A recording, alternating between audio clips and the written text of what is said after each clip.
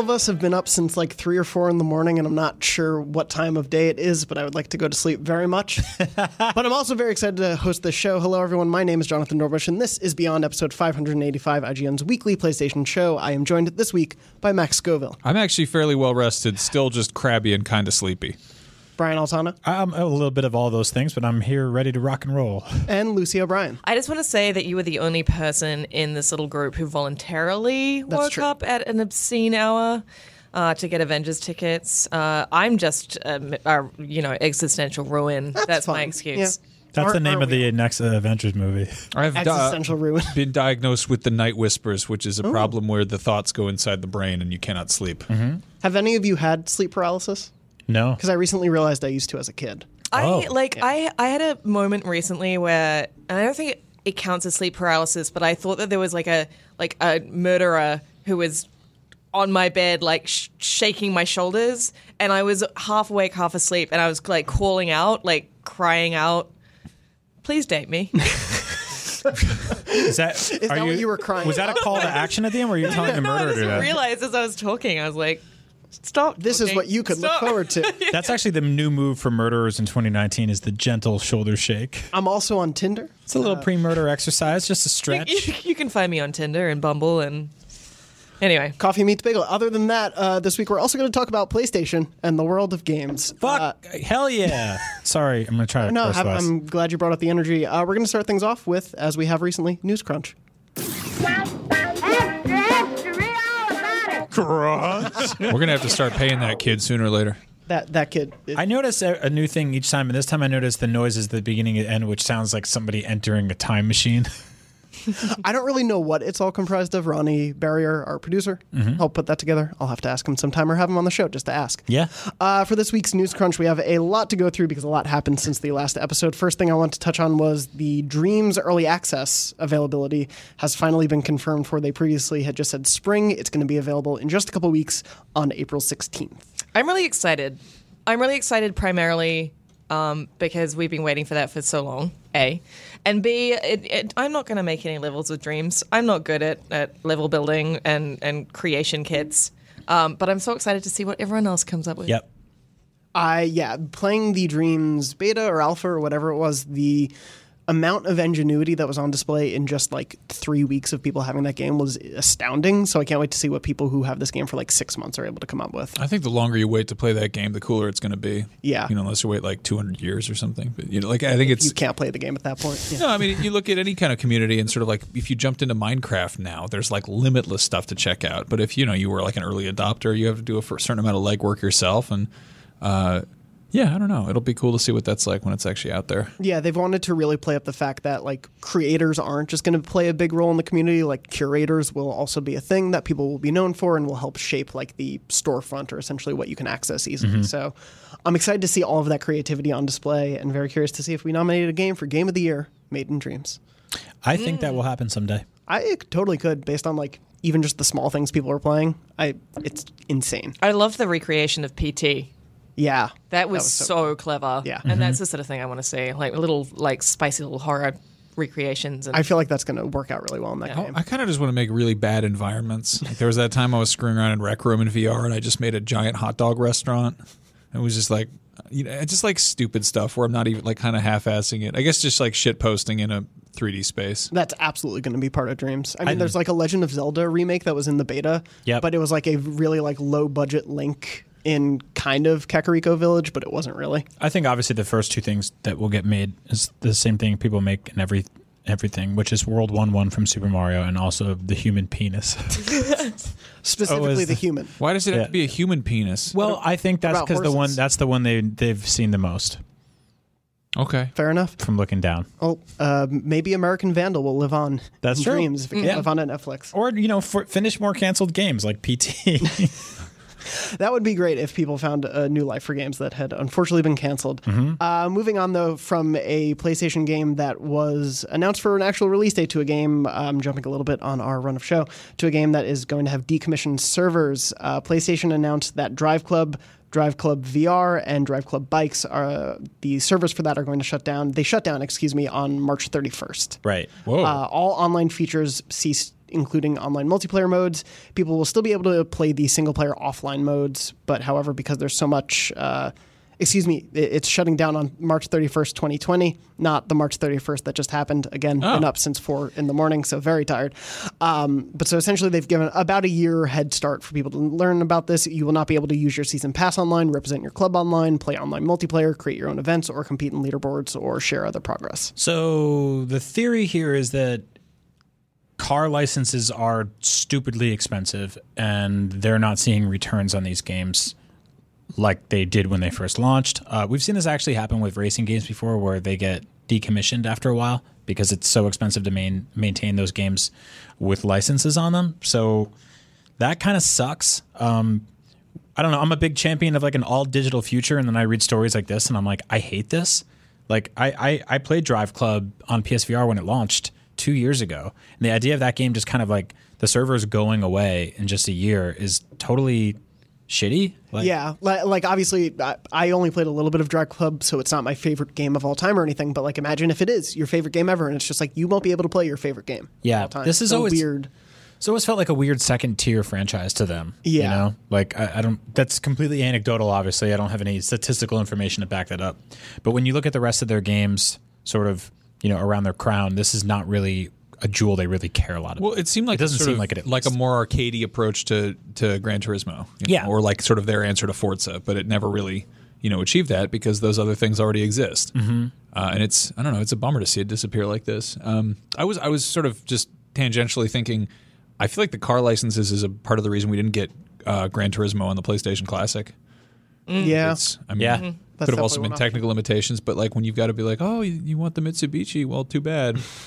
They don't make that car anymore. They need more like bootleg cars, fake cars. And they're still really supporting, like GT Sport gets, if not weekly, like monthly big updates and everything. Right. So obviously they've kind of put all of their eggs in that cart.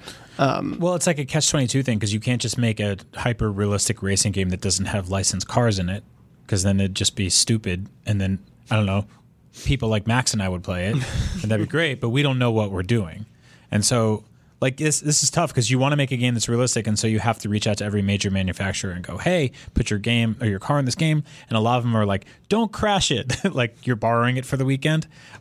So we've seen a lot of hesitance of like sort of crash damage in racing games in the past and stuff too. All the rules are really weird, but I think that like we saw this a couple years ago with Activision pulled a bunch of their games off of the PlayStation Store, namely Transformers and Ninja Turtles. Those are based on massive IPs, obviously, some of the biggest in the world, and they weren't justifying the license rights to keep those games online and sold on the store, so they just pulled them. And so if you have those discs, great, they run forever, but if you are wanting to buy these games for the first time digitally, you won't be able to in a year.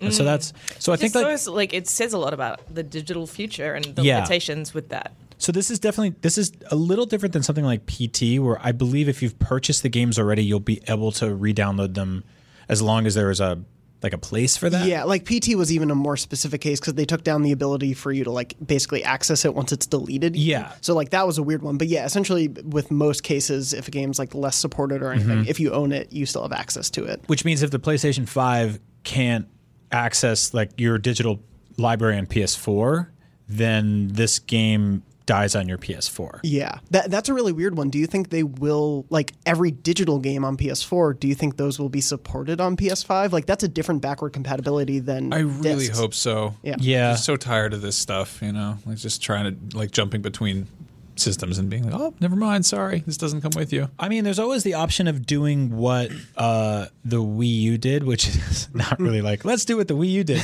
But that was able to boot into Wii mode. Yeah. And I find that interesting. 3DS was able to play DS games. Backwards compatibility was a thing with the PS3, able to play PS2 games for a very specific SKU at launch. Yeah, Didn't they just the have 60 gig model? Didn't they just have like a slim tucked in there? Basically, yeah. And then they kind of stripped it out. And so there's a way to do it. I would rather it's like emulation, so it's not like actually kicking over into hardware mode. But I mean, they're coming off of the best-selling console this generation. They've sold millions of discs and millions of digital files. I would like to see these exist somewhere else, especially because if these things start getting decommissioned on the store, it'd be cool to sort of be like, oh, I can still play Drive Club digitally a few years from now. Yeah, and Hey. Sorry, go ahead. I was going to say I never actually messed with Drive Club VR. Should I check it out? It's pretty. It's not great looking. Like it's actually one of the. I think that with racing games, like you want hyper realism, right? You want graphics that look really, really great, and PSVR is not excellent at that. It's not inherently. Yeah, it's not, especially when you're like when you go playing like 4K PS4 Pro games and stuff like that, and then you jump over. That said, it's really cool and it's really like novel to play like a quasi-realistic racing game in VR because there's a bunch of non-realistic racing games in VR. So I played Wipeout VR for the first time this past weekend, and that was such a surreal, weird It's experience. awesome, It's right? great, but it was just so weird of like, oh, I'm in this weird futuristic car. Yep. Like going around. Have you guys done the Mario Kart VR in Tokyo? No. Yes. It's crazy. It's so much fun. I had so much fun. Oh wait, no, I did not play that. I played Mario Kart Arcade in Tokyo, but the VR one I did not. I really, really wanted. That was an experience. Does it work well? Or is Yeah. it a little. It does. Yeah. I also won my race. So Hell yeah. I'm especially fond of it. Plug.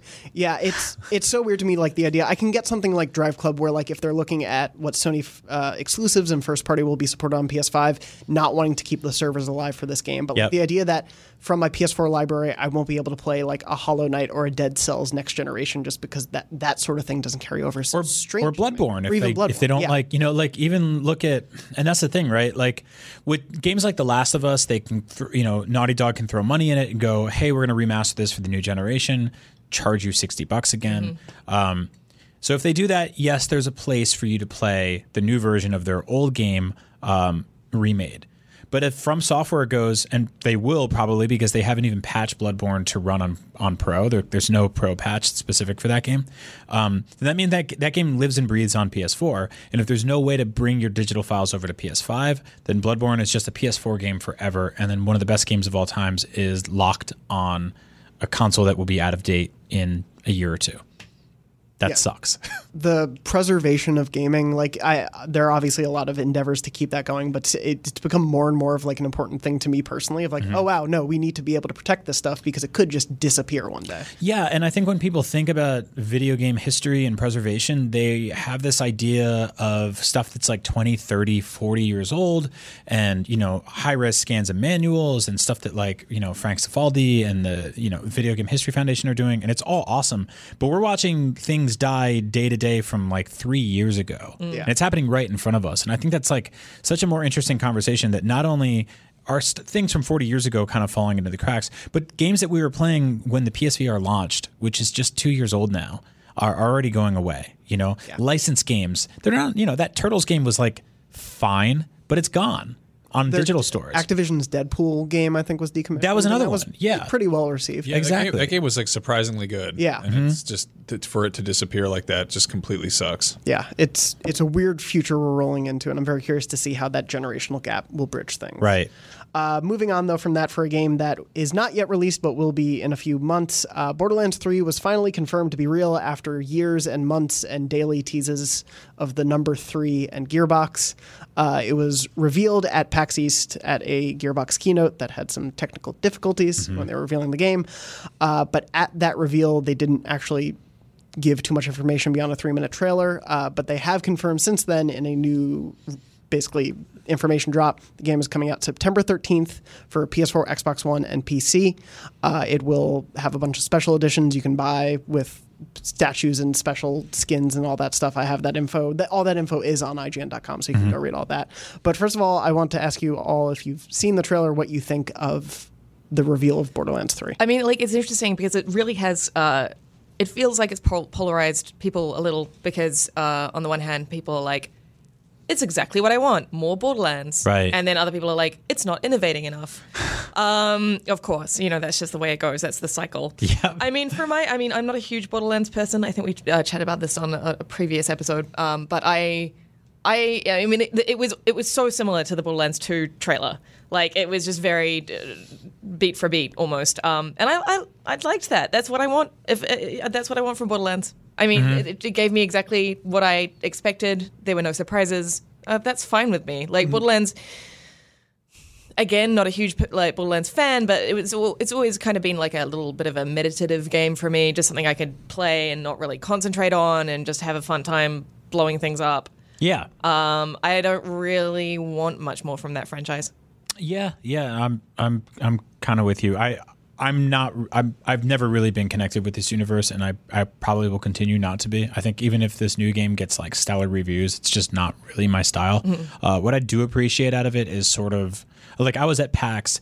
Gearbox wasn't really even on the show floor, but their panel was packed, and there was cosplay everywhere, and there was like fan art, and there was, you know, like people doing like hand-drawn cell shading on themselves and building weapons and and like that I appreciate. I think I love the people that latch onto like its sort of unique aesthetic and they go with it. It's so funny that universe also almost didn't have that aesthetic. Right. And it was Right. overhauled. And Yeah. to me, it's like the most defining thing about it, you know? And it's a thing that a lot of people have done since, but it's still like, that's still kind of theirs. It's their thing. Yeah. Yeah.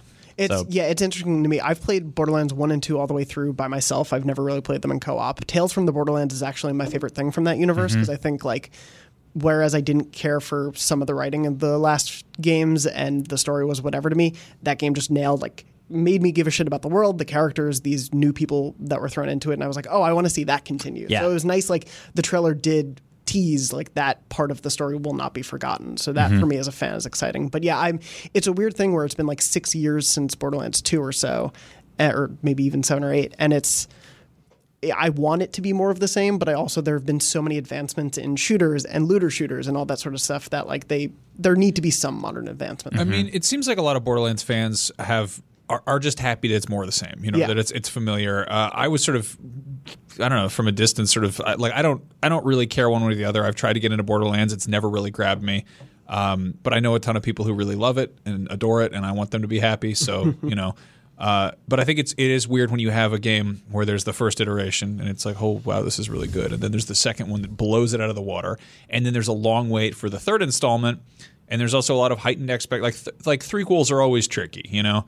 You look at Return of the Jedi, you look at The Dark Knight Rises, and then you look at other stuff like, I don't know, GTA 3, Duke Nukem 3D, Fallout 3. Like the third sort of installment has this expectation to either, kind of go big or go home. And this sort of seems like almost like it's not, a huge, exponential improvement. It's kind of like staying on track. And it's like, well, what took you so long? It's like, well, you made Battleborn. Yeah, and I mean, Aliens, Colonial Marines, and like there's been a couple of things that like sort of came out of the studio that doesn't exactly scream confidence from me.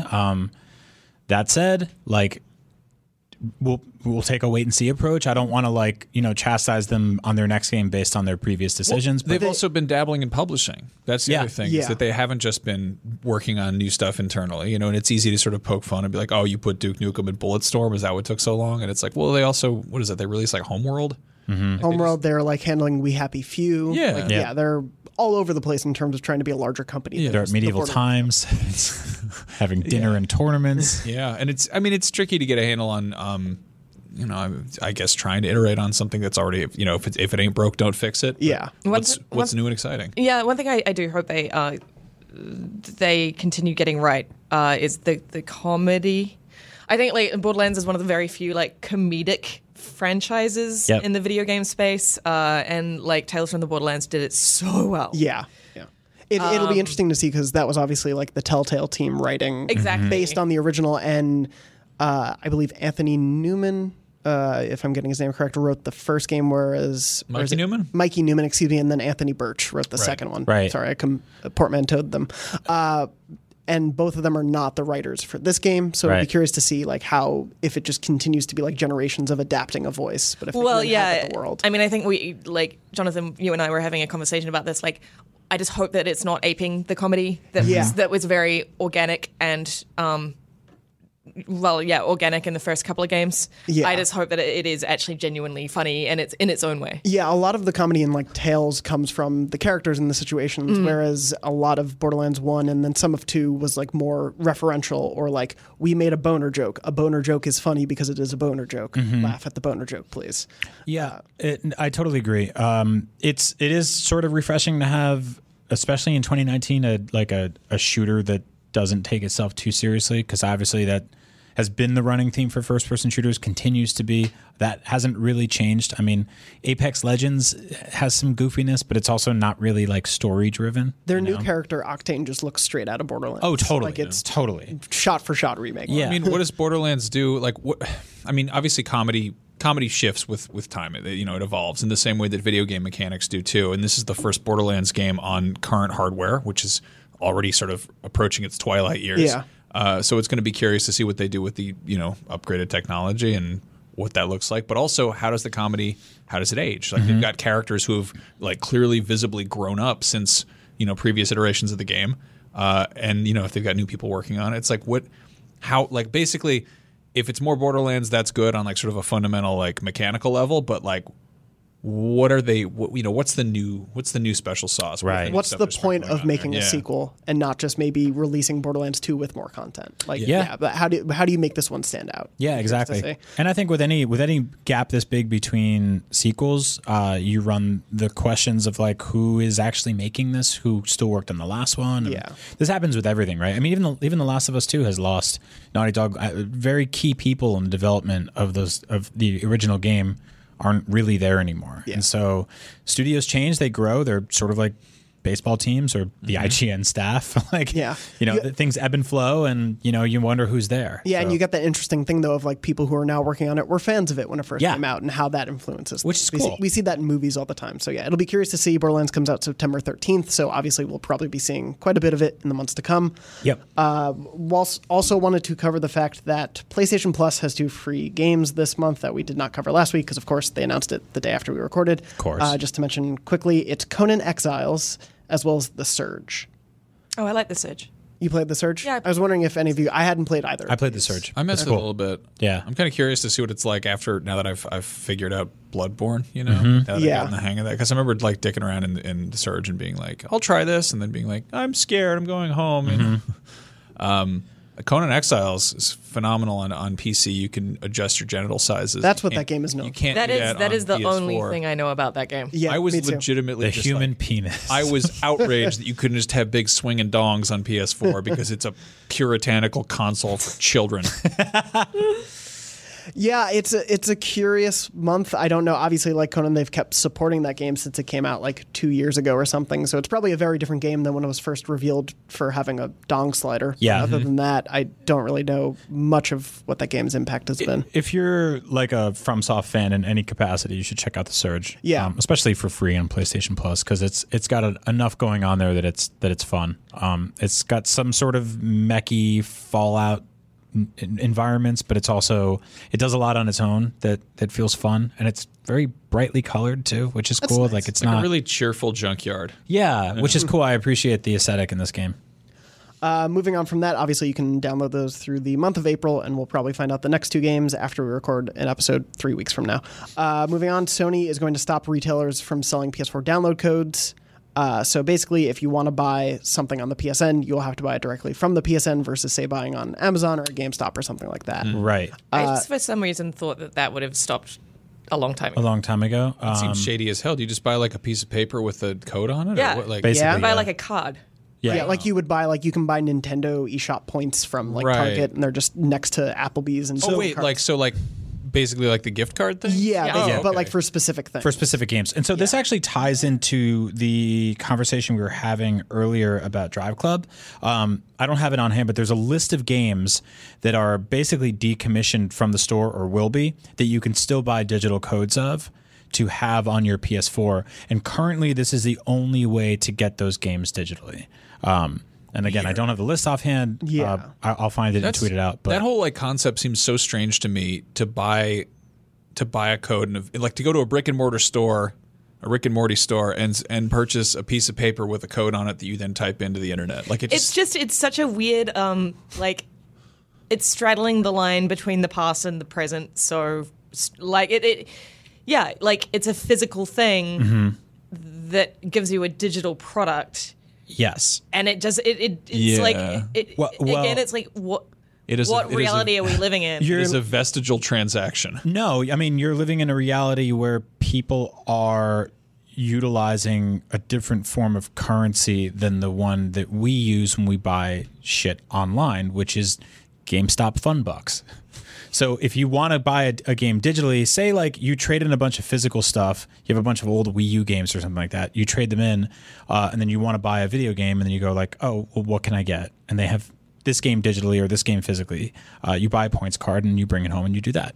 And so that's all people who are people who don't have credit cards, but do have cash. And stuff also like who that. don't want to put their credit cards on the PSN. Obviously, we've seen hacks and everything. That too. I think a lot of people probably who buy those may not want their data out there like that. And if you I can guess buy through GameStop. the weird leap is I totally understand the idea of buying like PSN Bucks cards or buying like I guess the idea of it being a specific game is what really just kind of like I have a hard time wrapping my head around because it's like why wouldn't you just buy the currency and then redeem that? Because the fact that there are codes out there for specific games is kind of because like the PlayStation Store logo carries no weight or nostalgia or connection to anything, whereas this gives you an actual retail presence in a store.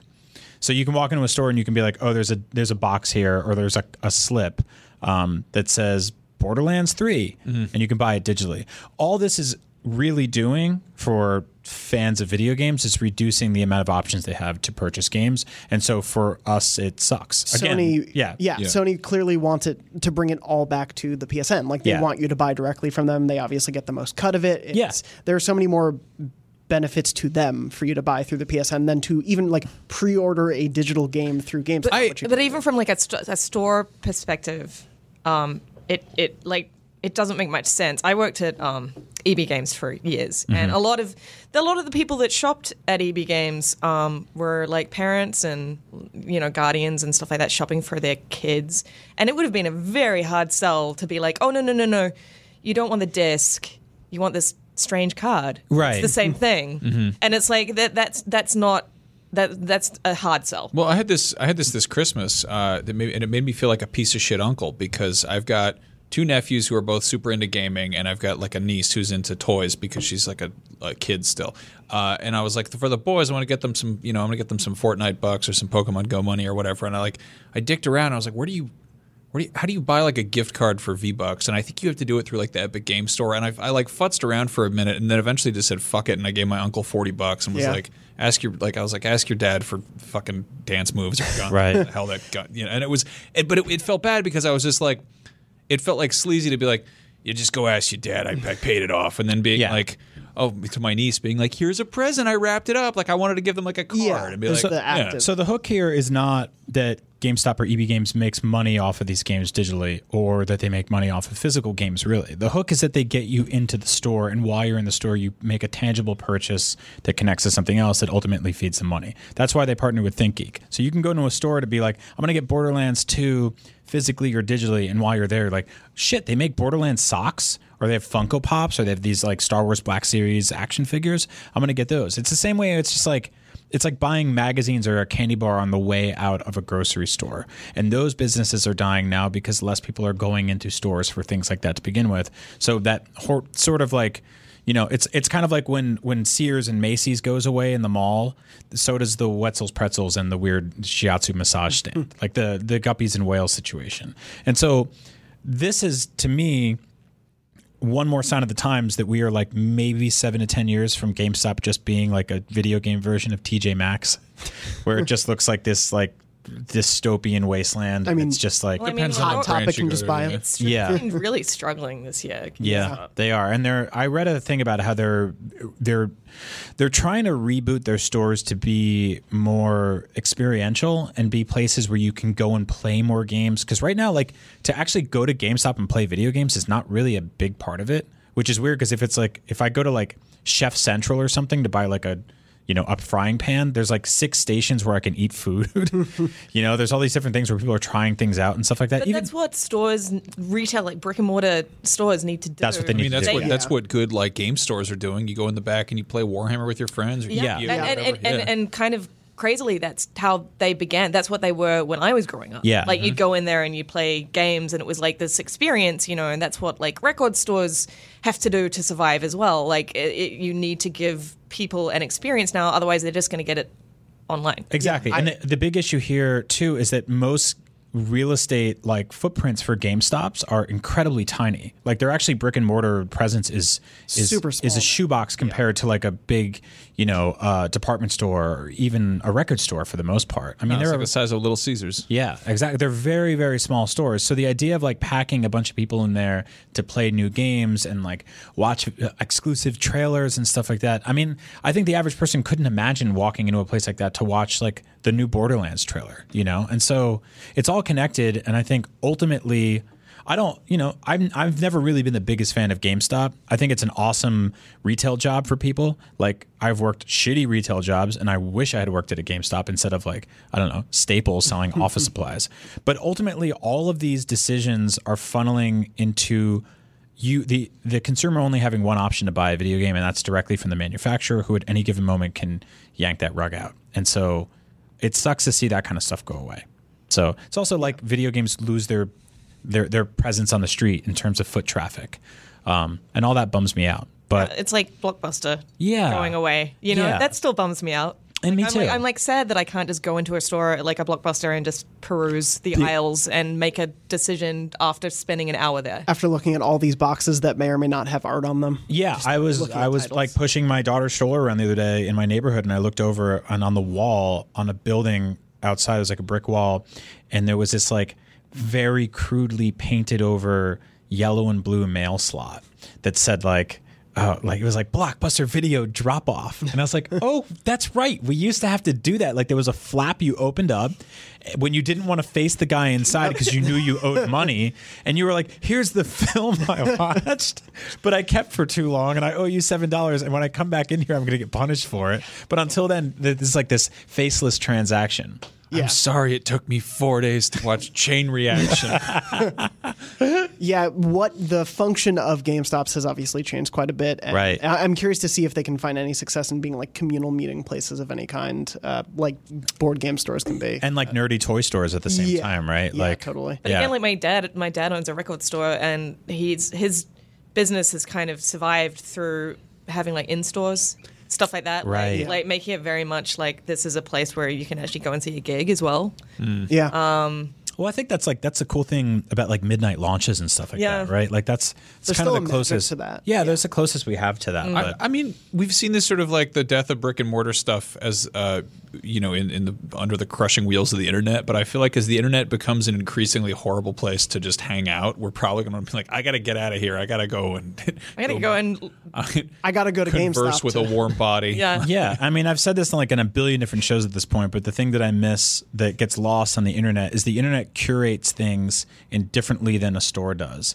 And walking into a Blockbuster or a record store presents you with options that you wouldn't know to search for on Amazon or YouTube yourself. And so when you have to specifically be shown something or type it in yourself, which means you become your own curator. And you lose a lot of the shit that I had growing up, which is like flipping through the channels and you're like, what's Texas Chainsaw Massacre? And you just watch it and you're like, oh my God. Like you have to go out of your way to rent that movie now. And why would you? It sounds terrifying. Now you can just flip through 1,000 screenshots that Yeah. Netflix feeds you to Exactly. maybe see Yep. something you might want. Yep. Yeah, the ecosystem of discovery has. Can we also- talk about video games again? Yeah, let's go back to video games. Moving on very quickly. Wolfenstein Youngblood has a release date. It's coming out July 26th for PS4, Xbox One, PC, and Switch. That looks so great. I loved the trailer that they too. showed with the release date. I mostly want to talk about that. I tweeted it, but like it looked like Broad City meets Wolfenstein, and I'm like real into the two sisters, like that dynamic. I'm really excited to see how they act throughout the game. Yeah. I didn't end up actually playing Wolfenstein 2, but So I know good. it's beloved. I kind of want to get to that beforehand. And then also just wanted to mention that Darkborn, we were able to exclusively reveal this game. It's currently only announced for PC, but consoles are under consideration. It's this very cool looking game made by The Outsiders.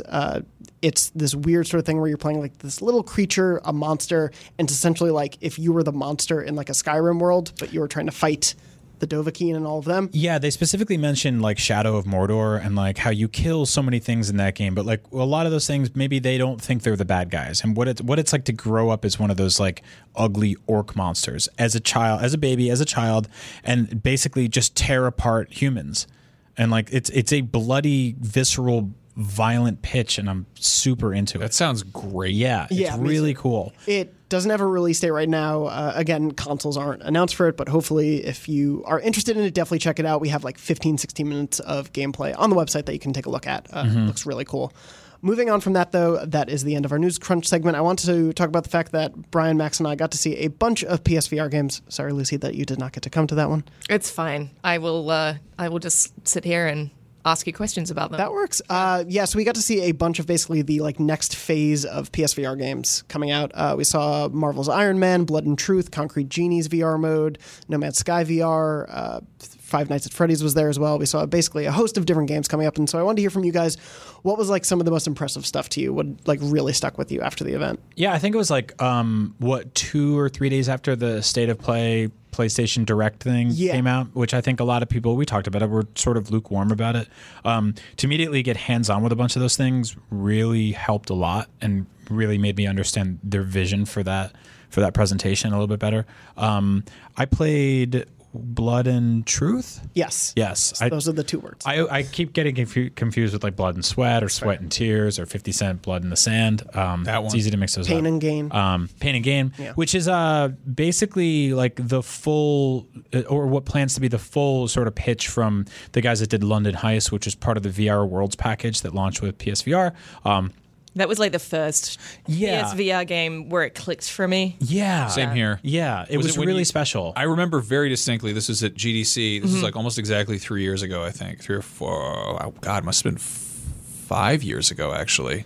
How long is it? When did 2016, I It's think. it been a launched. while. Okay, so yeah, it's been a minute. I don't think I was even at IGN, but I remember like playing the London Heist thing, and I reflexively picked up a flashlight and threw it, and then realized about a second and a half later that the game totally played along. Yeah. And I was like, oh, okay. Yeah. I had that with this one too. This demo starts with you, and it's very, it's a very sort of like schlocky, just over the top, very thick, like British heist game. This is a very British game. Yeah, Very like Guy Ritchie-esque. Yeah. Well, they said totally. that London Heist was Guy Ritchie, and this is okay. more like John Wick, Die Hard. Okay. Like I definitely got some Casino Royale vibes from it. Yeah, and it's essentially like just a large string of really fun action movie vignettes that you play through that are all interconnected with one story. But it's also like it never feels like it takes itself way too seriously. It's super fun. It feels like the sort of maturation of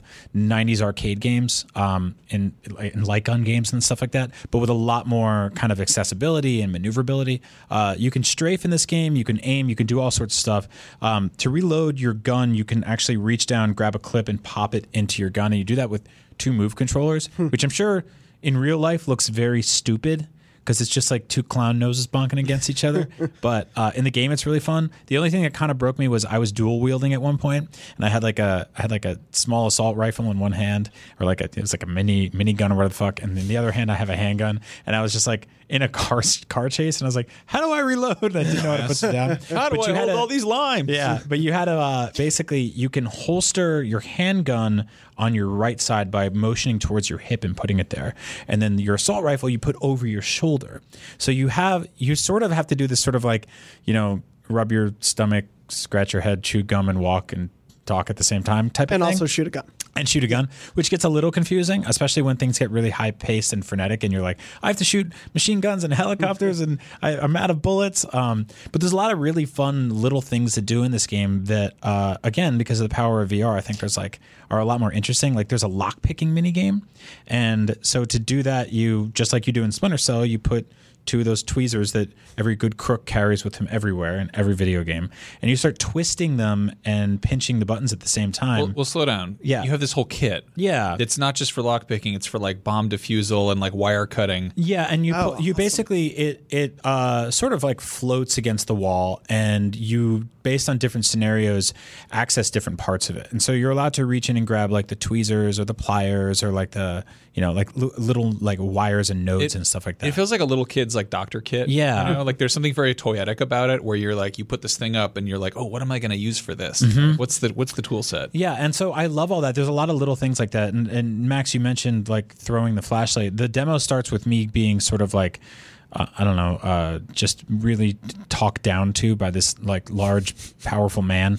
And while he's talking to me, he's giving this very stern talking. I picked up the clipboard on the table and I'm just kind of looking at it and just like instinctively flicked it across the room like I'm skipping a rock against the river, and it just worked.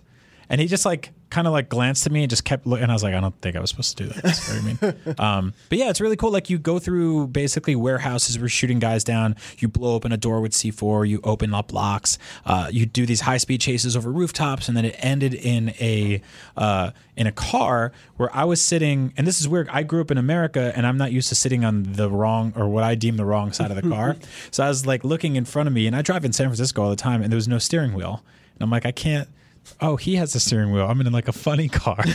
And so I looked over. And the comedy car. Yeah, the comedy car. From England. It's one of these metric cars. And it made me realize I really want like a PSVR buddy cop game. Like I want Tommy Boy VR where we're like, there's two of us in a car together and we're on a road trip, and I can play with the radio, and I can open up the glove compartment and reach over and honk the horn and do all sorts of silly nonsense. So I feel like if the Night School guys ever did VR, like the Oculus Yeah. devs, that would be like a perfect thing. Oh man, that'd be It'd so like a great. trip thing.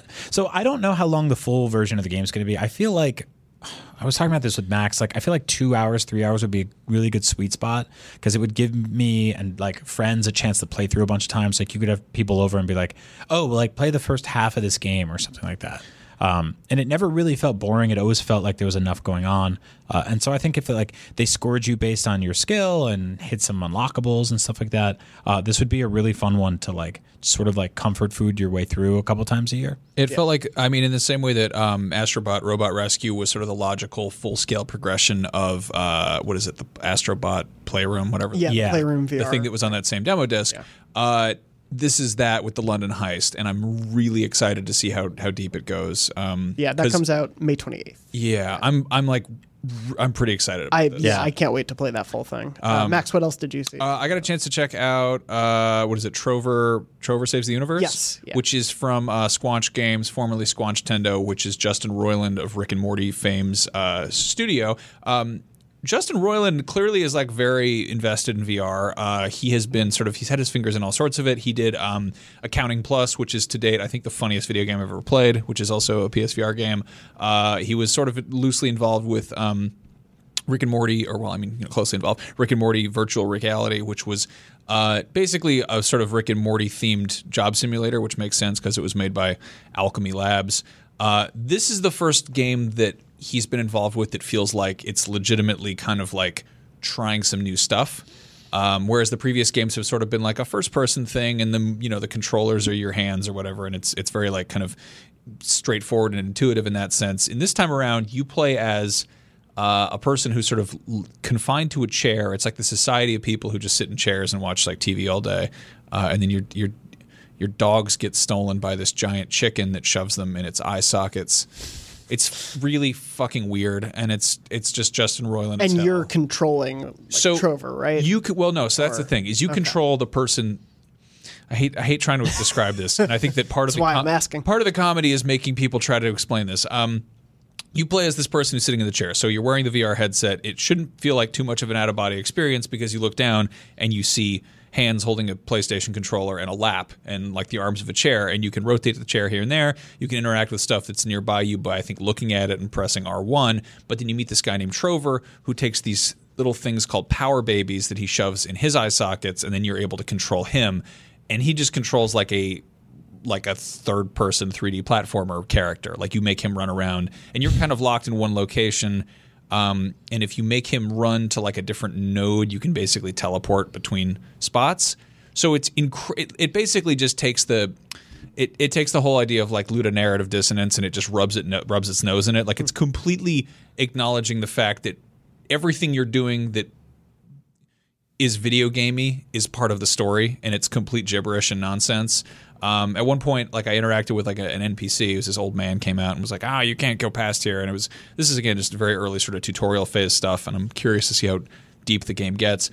But this character comes out and he goes, just starts yelling at me in that very Roiland sort of nonsensical space alien sort of way, and was asking me like yes or no questions, and I was like nodding with the headset, and at the same time I'm making Trover sort of run around in the background, and Trover's like, I think he's like I could probably fight this guy if you wanted, or something to that effect. And he just pulls out a lightsaber. And so to proceed, I just basically beat the crap out of this NPC who was sort of getting in my way.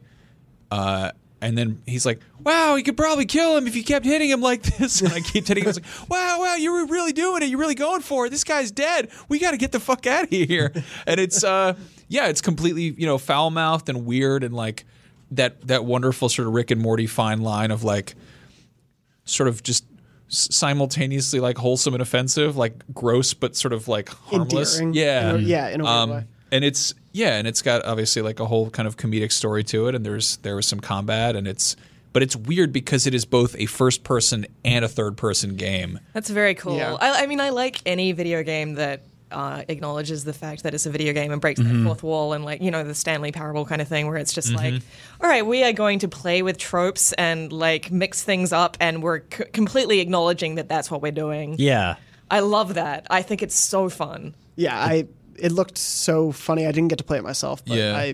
everything I've seen of it, I think we have like 6 minutes of gameplay on the site, like a very hard R trailer of it. It looks bonkers. It looks great. Accounting and Accounting Plus that was a collaboration between William Pugh of Stanley Parable fame and Justin Roiland. And my understanding is, I think I spoke to them at like PSX last year or the year before or whatever, and they just got really drunk in a hotel room together and just tried to sort of game jam. And the result is like completely manic and insane and wonderfully sort of off the cuff. This feels considerably more intentional, but still very weird and very silly. Interesting. I'm super looking forward to that. That comes out May 31st as well. So May and April are pretty packed. Also at the event, before I get to Iron Man, I wanted to shout out Falcon Age, which comes out April 9th. We had Eka on the show from Out of Loop Games a couple weeks ago. I really played for a few minutes. Maxie and I played. I don't know if you got to play, Brian. But basically, I fell in love immediately in the game when like you have your Falcon flying around and it got hurt and you had to call it back to help it, and you have to do that by pulling essentially like the robot shoot needles kind of at it, and you have to pull them out of the bird as it's like cawing like in pain, and it's just like as a pet owner, it's the most heartbreaking thing of like, oh man. God, instantly I was like, oh, I love this Falcon and I want to protect it no matter what. Yeah. But it also did a really cool like comfort thing, which Eka talked about on the show. Of basically, you can do the teleport sort of movement in VR, but you can, as you're picking the point to teleport to, you can angle the move controller to change the way your character is facing.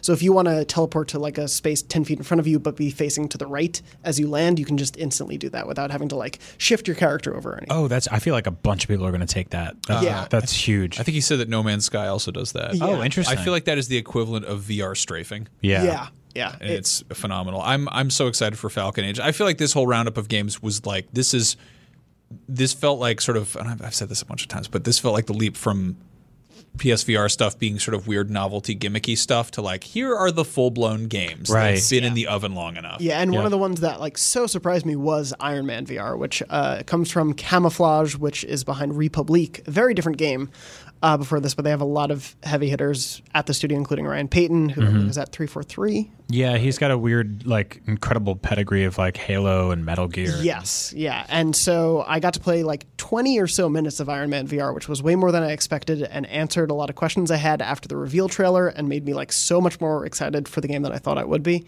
I've read your hands-on impressions, but I'm just so curious. Does it nail the feeling of flight? Yeah, so it's that weird thing of like initially, I say it in the preview, but like if you play Iron Man VR for like 5 minutes, I think you will hate the game because it takes a little while to get used to it. You do need an adjustment period, but it's worth taking that little bit of struggle because it's really smart about mirroring the way Iron Man flies in the movies, with essentially his hands and then his feet being the thrusters. And as you move those, you affect the speed and the flight. So basically, if you want to hover in place, you can use your two hands, the move controllers, and hold them so that they are flat and basically horizontal to the ground. And you can just keep like tapping to lightly keep yourself in place, or you can hold them down to like thrust up. You can then like shoot your hands all the way up to shoot yourself down. You can keep one hand like hovering and then shoot with your other hand. Oh my like, God, that's you so basically like you feel so much like you're mirroring the moves of Iron Man in the movie. And I Right. mentioned it in the preview, But you don't look it in no, real life. you don't look it. You look like an idiot. No, you look like an air traffic controller. Yeah, because your arms are like fully extended. Like this Right. is not a game where you're going to play like really. You could play pretty close, but it is so much more intuitive to move your arms. Like by the end of it, if I needed to shoot up into the air, I was doing the dumb like hands to my side, chest out, like looking up Looking up. as Iron Man. That's like awesome. there's this moment. Batman Arkham VR was the first thing that really hit me for VR. And when you put the cowl on and then it's like, oh, I am Batman now. Yeah. Like in this game that happens where like you are in the middle of, they shown it in the trailer, but essentially your plane gets hacked and an explosion happens, you get tossed out.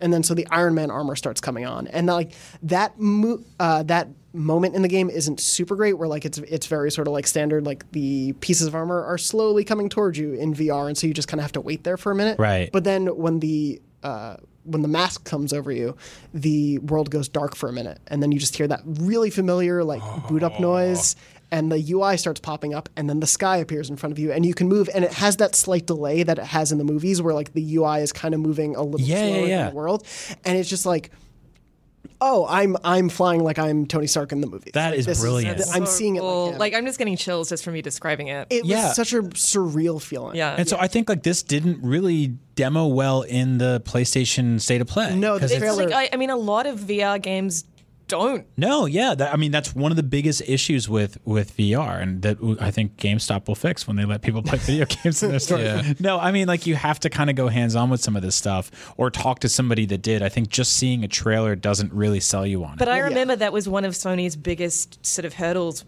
right before they were going to release VR. I remember chatting to that Sony guy, like the head of Sony in Australia, and he was just like, the problem is you need to experience it. Yep. It's so impossible to convey what the feeling is like through a trailer. Yeah. Well, Like- the Iron Man trailer made it look like an on-rail shooter. Yeah. It Some looked of- somewhat yeah. boring. Some of the best like PSVR games look like PS2 games when you look at them two-dimensional. Yeah. Iron Man, immediately when I saw it, I was like, oh, like I guess it's going to be another tie-in to Endgame, sort of like they did with Spider-Man Homecoming. There was that like very whatever promotional thing. Yeah. And then, that was my gut reaction Yeah. too. Was And like it this is a quick throwaway like PSVR freebie.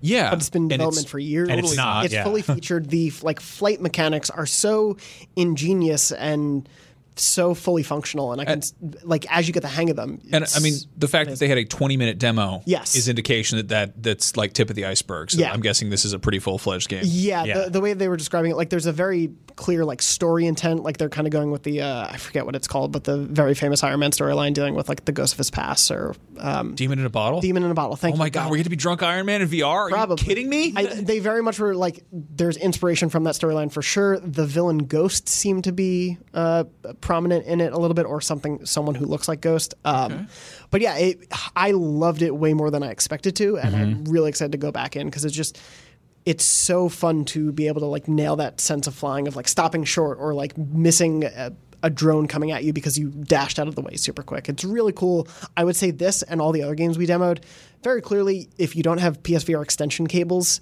get those, because Iron Man lets you do like full 360 moving around. Like you could be facing the opposite way of the camera and still be perfectly fine in the game, and you'll be looking at that direction. Yeah. Like, it's so open world-ish. There's a lot going under there. If you have these short cables, you're going to tie yourself up and probably break. Or they can Very make a wireless version. that, yeah. I was at PAX East, and there was Oculus Quest stuff everywhere, and watching that get demoed is just surreal. And it's also, I think it's like $3.99 or Yeah, I think something it's like that. $3.99. Like, and just watching people put, and it has a storefront in it. It has you're basically, it's got a PC in it. You put it on your head, and you don't have to put like weird things in the corners of your living room and create this like digital Roomba zone or whatever. Like it just works, and I really hope that's where all of this is going. We've seen continued support for PSVR from PlayStation. The only thing that's really missing is like a legitimate hardware revision. Yeah, I'm guessing we'll get that with PS5. I really how hope big so. of a Because leap that, it is, I mean, we'll see. that's what Yeah. that's what is keeping so many people back from Totally. getting that, because like a lot of people just don't have the space for that kind of like wiring Yeah.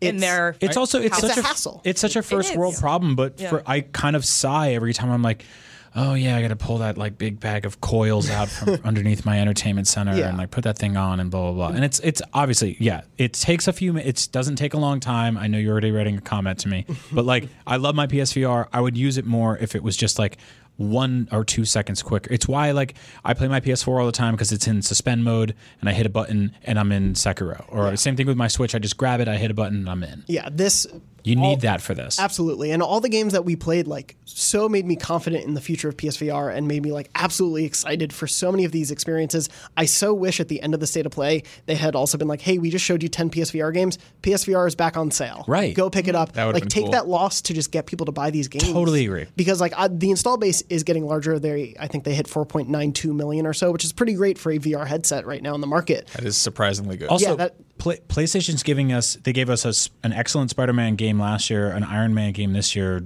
What are they going to give us next year? I know that, like, this Marvel relationship was obviously we have the Avengers project looming in the background from Square, but Yep. like I want as many people as possible to play Marvel games because they're so beloved around the world as a franchise. But like, man, I love that we're getting this. I also like that it's not the same as the MCU. It's Yeah. nice to see Yeah. them kind of break a few rules and kind of just eke out a new corner. And hyper focus on one character's world specifically, which is Yeah. really cool. You know, I think like the Avengers thing is great, but that's going to be like it's going to be a mixed bag from no matter how you perceive it, because you'll be jumping from character to character, and sometimes you'll have to play as Hawkeye.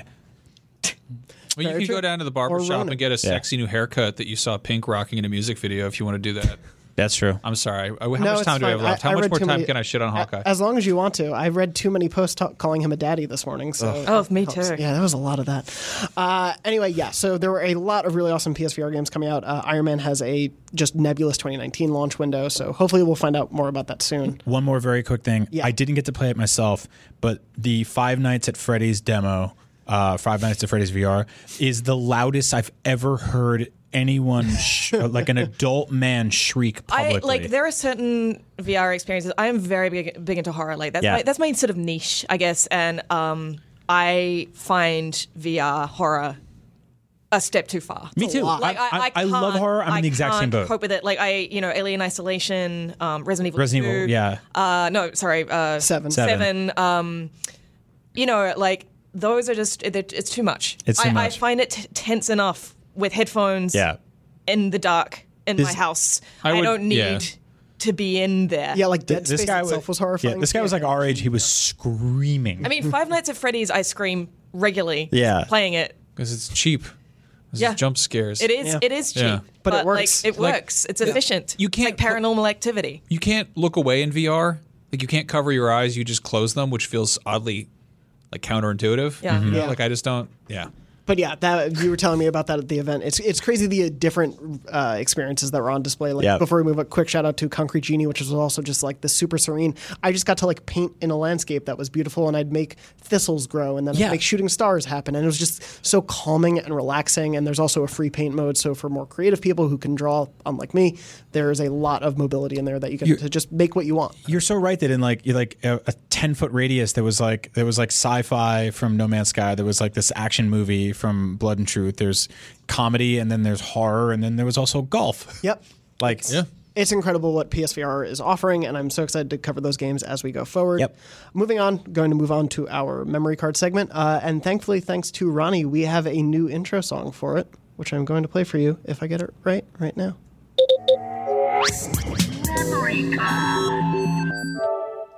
wow. Oh, I like it. That's really good. Is that the same Stoop orphan who did the news crunch? Yeah. Psychomantis. He was in an accident, and now he has a robot voice. I think he lost it too. He's a memory call. Was that Psycho Mantis? It was. I like Psycho. he I don't. smoked too much. great. He got one of those like things in his throat. You were back in the old like Newsies days. You were allowed to eat cigarettes if you were a child. So We're on that the was street great. I corner like for that. 8 hours a day, so Yep. you had to eat something. Lucy, you're bringing us a story this week. Yeah, so I just wanted to go down a little trip down memory lane to when I was a teenager, and all my friends in high school. I was sort of the only one, because I went to an all-girls private school, and I was sort of the only one that played. There was maybe a couple of others, but who played video games. But my friends were very supportive of that, and so they pulled together. And for my birthday, they got me a copy of Tony Hawk's Pro Skater. That's awesome.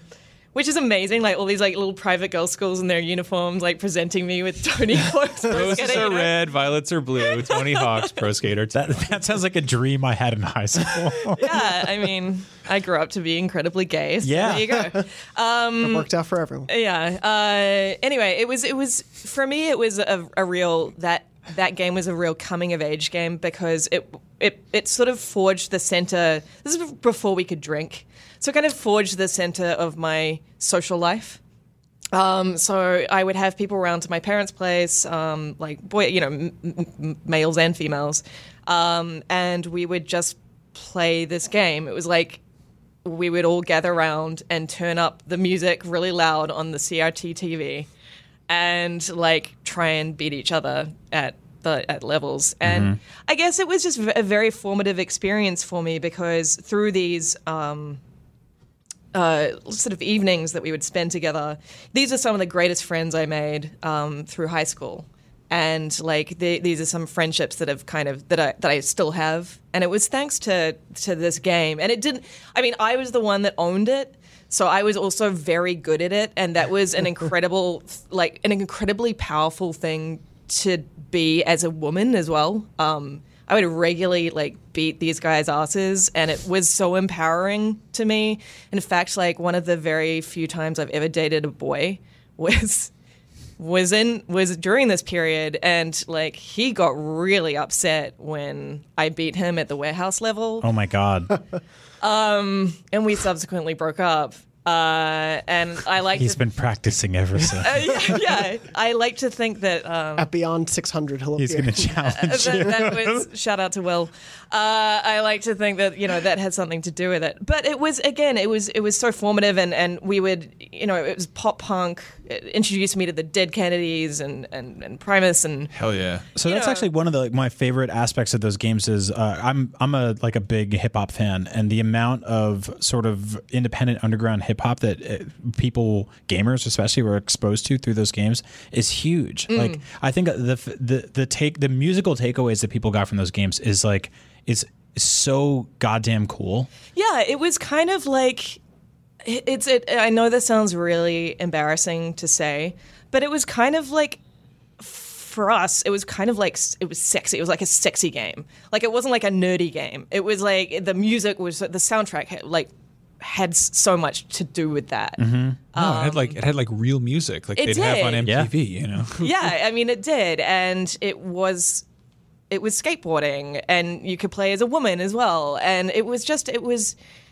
a very formative game for me. And it's interesting because I never really went on to play any of the others, and I didn't really play Skate. I think it was really just a moment in time. Of that moment. Yeah. And yeah, it helped me. It helped shape me, I think, because it was when I was just starting to become confident as a human being. I just got my braces taken off. I was like finally embracing my femininity because I was I was starting to become like a woman, I guess. And no, I mean it's significantly important to be good at anything at that age. Yeah, and that's like pretty hard to Even do. if it leads to breakups. Yeah, exactly. And it was just most of that age is like bumbling horror of like being awkward and inefficient. Exactly. And I guess I still listen to the soundtrack, and it just takes me right back to those so many evenings spent playing that game and having an incredible time.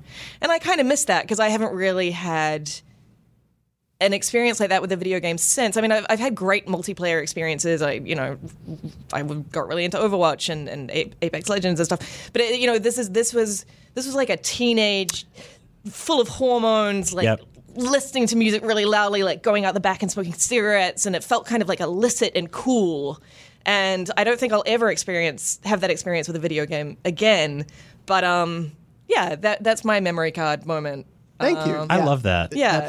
Tony Hawk was, it's such obviously that franchise went not great places, but those early games I think are so formative in a lot of ways for a lot of people, whether it's the music, whether it's specific moments of time. Yeah, like the Tony Hawk 3 soundtrack for me is like my first exposure to hip hop and a lot of that sort of music. And yeah, those games are amazing. I really wish that that skating games would make their renaissance. Me too. Just have a proper comeback, because it's sort of like, it's one of those things where it's like I feel like every other sort of like archetypal video game genre has kind of evolved and shifted and changed and become transmuted, and we don't have any you can't even like skateboard in GTA, like I love how they scale to be like fun fuck around games, but also stuff that you can expert play. Yeah. I mean, they are so strategically poised to fit perfectly in the modern gaming landscape in terms of like streamers and expert level players, but also just goofy idiots who just want to do funny Let's Plays. Like, they are immediately forgiving. You fall off your board from a 40-foot drop and you go, oh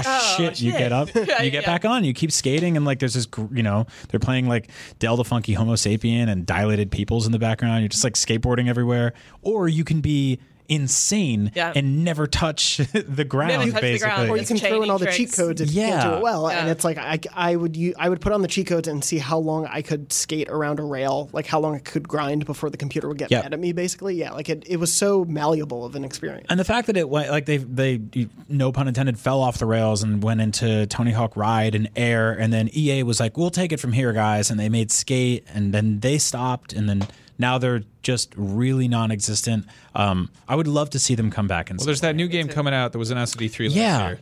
That everyone thought and was everyone Skate. was like, Session. Yeah. Oh, no. I'm amazed that I can remember it. Mm-hmm. Yeah, that could be really cool. I hope so. Yeah, I hope so too. And maybe EA could just make Skate 4. Yeah. Stop us all from asking. Exactly. But yeah, Lucy, thank you so much for sharing that. You're welcome. We also have a story this week from a listener. Remember, if you want to write in with a story that you would like us to read during Memory Card, write into beyond@ign.com with the subject line Memory Card, so I know what it's relevant to, and we'll be sure to read some of these on the show each week. Max, would you like to read this one? Yeah, sure. This comes from James S., and he says, "Hey guys, just wanted to say real quick, I love the show." Thanks, James. Funnily enough, my memory card actually involves a memory card. Back in the PlayStation 1 days, I used to grab my memory card when I would go hang out with my friends so we could compare saves and such. My friends and I were, and are, still are, huge RPG fans, so my memory card was filled with games such as Final Fantasy IX and Lunar Silver Star Story Complete. Well, this one time I went to visit my friend and we were running around in her backyard. For whatever reason, most likely I was a dumb 12-year-old, I was running backwards and flipped right into their inflatable pool with my memory card in my pocket. No. 3 discs worth of progress on Final Fantasy IX were lost that day, with many other saves. I was upset, but it is a fond memory I have now that I can look back on and laugh about. Oh, that's a good one. Oh my God, thank you, James. Thank you for sharing. Yeah, that's a great, I can picture that very strongly in my mind. Yeah, usually memory cards died themselves, or they said Mad Cats on them and they just blew up. I don't really hear a lot of stories about backflipping into an inflatable. I think with all of our doom and gloom about a cloud-based future, that's one thing you don't really have to worry about. That's true. Unless you have your... Well, no, even then, you can throw the whole PS4 in the pool. Who cares? It'll be fine in the cloud. I had 2 really bad memory issues, though, on my Xbox 360, weirdly, on the hard drive. I completely lost, one on the PS2, one on the 360. My 360 lost my entire Assassin's Creed 1 save right before the final assassination. What'd you do? Just like watch I replayed YouTube? the whole game. No. Yeah, I replayed the whole game like an idiot. And, yeah. And then on my PS2, I played through Psychonauts, and I was like 80% of the way through the game. And then I went back to it one day. It was a game, I was renting it from Blockbuster, booted it up one day, just no more save. I don't know what happened to the save at all. It just completely went away. It's devastating. So I feel James's pain when it comes to losing saves. But thank you again so much for writing in for that. Remember, beyond@ign.com with the subject line Memory Card, and we'll read some of those on the show. Moving on before we wrap up. Want to bring back Trophy Test. Hell yeah. Trophy test. Does it have a theme song yet? No, but Ronnie is working on one. Okay. I think that the theme song should just be you going, trophy test, just like you did. Yeah. It just, I'll have him use and it. it makes the trophy noise like 8 times. Yeah. There'll also be like a cigarette eating child in the background. Ronnie, In are you some taking way. notes? Please. And then some laser sounds. Ronnie rules, by the way. How many cigarettes and how close to the microphone? How many cigarettes is he eating? Is he just going into them like It's a a pack whole of pack. fig Newtons? Yeah, I mean, they're in packs of 20. Is he taking the wrapper off? I don't know if he eats them like an ice cream bar, where it's just like a bite out of it. I don't know. A lot of questions. Cabin. Anyway, this week's Trophy Test is based on Borderlands 1. Given that the Borderlands 3 announcement came up. Great. I have 3 huge Borderlands Exactly. fans I here. thought, Wowzers. what Yeah. better way to do this? I will go have great. 5 trophies from Borderlands. So what I've done is basically I have the description. I'm going to give you 2 titles. Mm-hmm. I don't have 2 descriptions because things are busy right now. So tell me which of these titles matches the description, which is the true title of the trophy. So we'll go down the list 1 through 5. No winner per week. I'm going to tally things through the rest of the year, and we'll declare a winner at the end of the year. First trophy. The objective is to complete 15 missions in co-op. Is the title, there's no... oh, wait, sorry. All right, no, we're going to backtrack on that one because it turns out I copy-pasted the wrong title there. So never mind that one. All right, there are so only that's 4 trophies this week. 1 point. You all Knox get from 1 you. point. All right. Yeah. Yes. God. Nice work, guys. I'm so good It's at been a this. week. It was a tough one there, but I'm glad we all agreed. Anyway, moving on to the second trophy in this round. The objective is to race around the ludicrous speedway in record time. Is the title of that trophy Speedy McSpeederton or Fast Times at Pandora High? Which is the real title of that trophy. Speedy McSpeederton or Fast Times at Pandora High? I'm going to go with Speedy McSpeederton. I'm going to go with Fast Times. I'm going to go with the first one. Speedy McSpeederton? Mm-hmm. Yeah. The correct answer is Speedy McSpeederton. I knew Sorry, it. Brian. I knew it. No, it was my gut was like, that's the one. And then my brain was like, you're dumb. It's often what my brain does, apparently, when I don't write the right titles down for trophies. Moving on. Played a co-op game with either an employee of Gearbox or someone who had this trophy. What? So So specific. Yeah, the games used to do this in like the early PS3, Xbox 360 days. Yep. You basically need to play with an employee. Is the title of this trophy "And They'll Tell Two Friends" or "Is This Collusion"? Which of those is the true title? "And They'll Tell Two Friends" And they'll or tell two friends. "Is This Collusion"? Is this collusion? Is this collusion? The correct answer is "And They'll Tell Two Friends." Damn it. Max, congrats, you got Nobody it. was hollering about collusion until 2014. Yeah, that's what I was Exactly. thinking, Yeah. actually. That's And just as true. I said it, I was like, damn, that was a 2014 thing. All right. The gate had not been opened yet. We were still talking Gersman Gate back then. Moving on to the next trophy, it is to kill 25 enemies with corrosive weapons. Is the title of this trophy Face Off or Face Melter? Face melter. Face off. Confidence. Face off. The correct answer, Face Melter. Okay.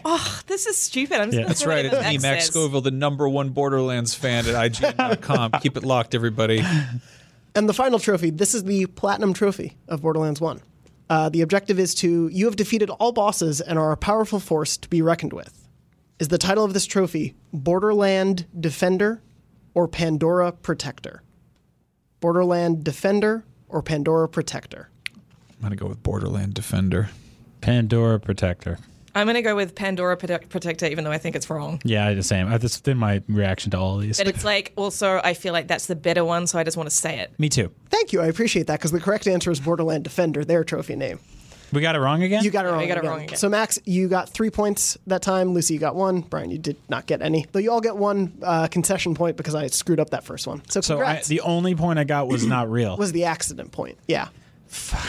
Little participation trophy for you there. Oh my So god. congratulations to you all. That's trophy test. If you want to write in with a game I should do trophies for, feel free, because there are a lot of games and it's hard to always narrow it down. So just write into beyond@ign.com with that. As we wrap up, what are you guys playing this week? What have you been playing? Sekiro. Sekiro, I suck at it. I'm getting better at it. I got back from PAX and just turned that game on and hit the ground running and just crushed through like 3 or 4 bosses, and it was so nice. I'm taking my sweet time. I'm grinding a lot, exploring a lot, finding items and stuff like that, backtracking to see if there's anything I missed, like buying all the cool stuff from the vendors. I adore that game. The more I play it, the more I like it. Once you like get over a hurdle and like open up an entire new area, it's like your reward for struggling through some pain in the ass boss is this like just gigantic vista of fun, new, insane things to climb and play on and kill weird men with the sword. It's so good. I keep eating shit in that game. Like I'm at the sort of cleric beast level where I'm just trying to beat the same like preliminary dude. Who are you up to? I don't even want to tell you. What, is it the because bull? It's embarrassing. No. Is it Before then? the ogre on the steps? No, it's like a mini boss. It's like I am just struggling with this guy. Juju the Drunko or whatever his name.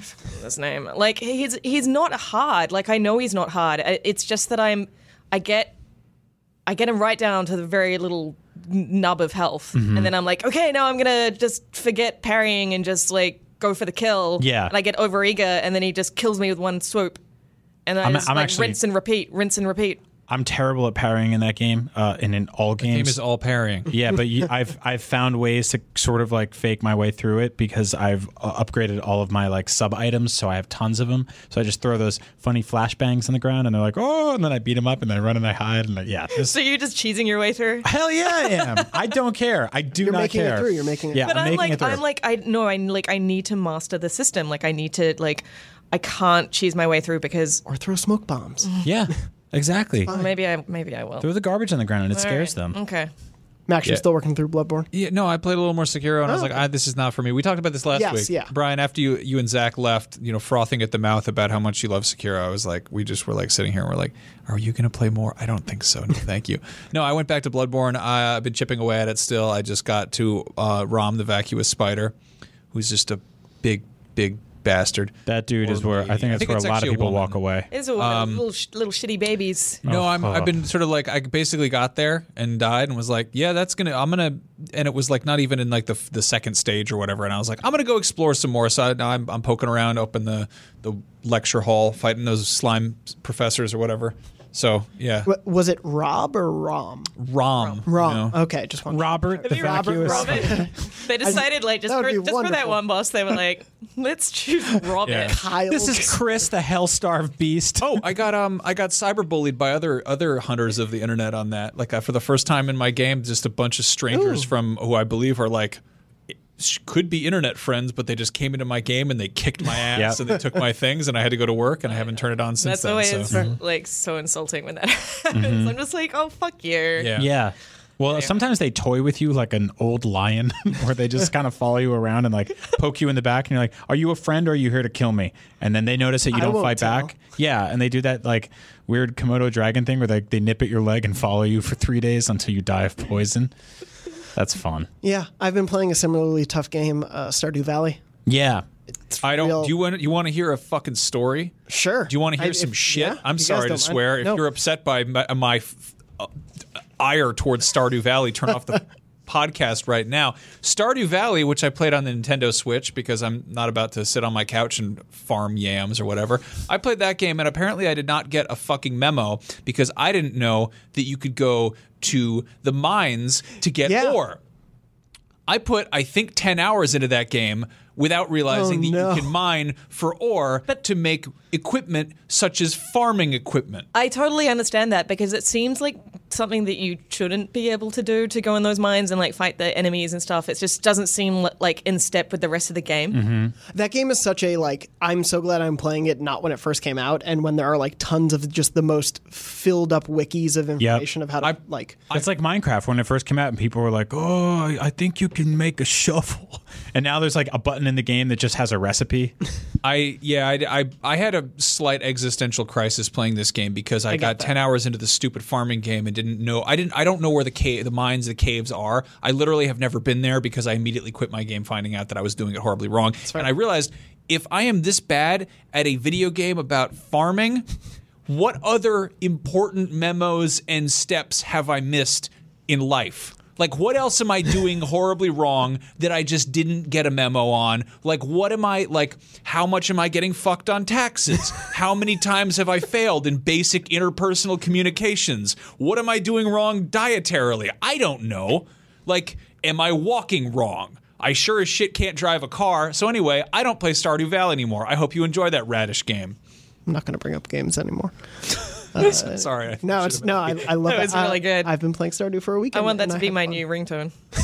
That Is that rant just of Stardew. Max's rant about Stardew Valley? Be sure to write in with how you feel about Stardew Valley to beyond@ign.com or max@ign.com. Anyway, if Maybe you're that'll playing go. Stardew Valley and you haven't been to the mines, you're also bad at that game. Yeah, that's very true. I played that game once 2 years ago, felt terrible at the game and stopped, and I've come back to it and am enjoying it way more this time, but I can totally understand that feeling. I'm just holding out for Animal Crossing. Yeah. That's where the real magic is. Hopefully this year. Get that boy out of that farm. Who gives a shit? I want to talk to animal mayors. Can you and the marry turtle. people in Animal Crossing? No, but you can go to their house at 2:00 in the morning, bang on their door, and ask for furniture. I gave Abigail an amethyst and she ate it. Really? Yeah, she was like, "Thanks. How did you know I was hungry?" Wow. Yeah, canonically, she just eats amethysts, Man. but will also fall in love with me. There was this because of it. dude, there's a lion named Aziz in my game. I used to dig potholes in his front yard and beat him with a hat. With the net. Video games are great. Can't anyway, wait. thank you so much for listening to Beyond. This has been episode 585. Remember, be sure, whatever platform you're listening to us on, whether it's iTunes, Pandora, Spotify, Google, whatever, please be sure to rate, subscribe, leave a review if you can. We always appreciate it. And again, you can write in with questions or with memory card segment stories that you may have at beyond@ign.com. We are on Twitter. You can find us there. I'm at JM Dornbush. Max, where are you? Max Scoville on all the things. Brian Agent Bizzle. and Lucy. Luce O'Brien. And that has been Beyond, episode 585. Thank you so much for listening, and as always, Beyond. Beyond. Beyond. Beyond.